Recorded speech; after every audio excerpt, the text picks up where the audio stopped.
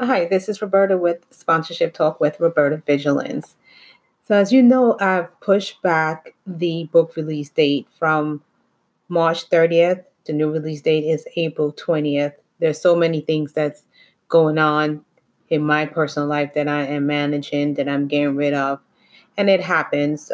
They show you, when I say they, people show you that being an entrepreneur, writing a book, making a movie, helping a community, people show you the winning side of things. And I'm being transparent here that there's so many things that go on behind the scene that it actually prevents some people and slow down others to reaching their goals at a certain time.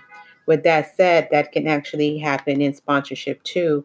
You promise your sponsor something, or your sponsor might promise you something, and it just does not happen, or it doesn't happen when you plan on it happening. So when dealing with sponsors, something unforeseeable happens. Let's say the rain date or the audience that you expect did not show up. How do you handle things like that? The first thing is definitely, as someone had mentioned, is to stay calm. And that's the truth. The first thing is not to get hysterical about it. Don't quit. Don't give up. Don't go in hiding.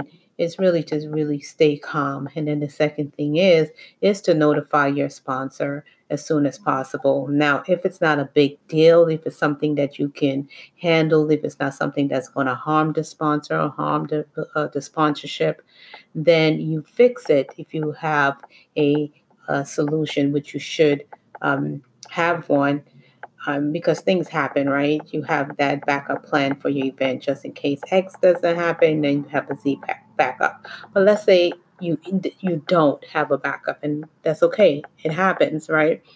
Then you will, come up with a solution. And again, if it's not a big deal, the sponsor doesn't need to know about it. If you're not harming the sponsor, it's not one of those things that, if you don't ask, I'm not going to tell. And a lot of things come with that. I'm not talking about that. I'm talking about if there's a problem that you can actually fix that does not hurt the sponsor's brand, your relationship with the sponsor, just fix it. And at a reasonable time, the next time you speak to your sponsor, maybe you can let them know, what happened and how you fixed it. Just be transparent. But if it's something huge, yes, contact your sponsor right away. Thank you for listening. Please go out and support How to Secure Sponsors Successfully, the third edition revised funding for event when it releases on April 20th. And how you get that book is to go to www.eventsandssponsors.com, and there will be a link that will send you to Lulu, which you'll be able to order the book on lulu.com. They do all the transaction and they'll ship your book out to you. I don't handle that part of it. So please share this link with individuals. Let them know that this book will be releasing.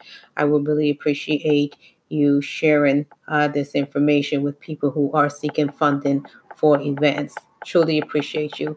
Take care until next time. Bye.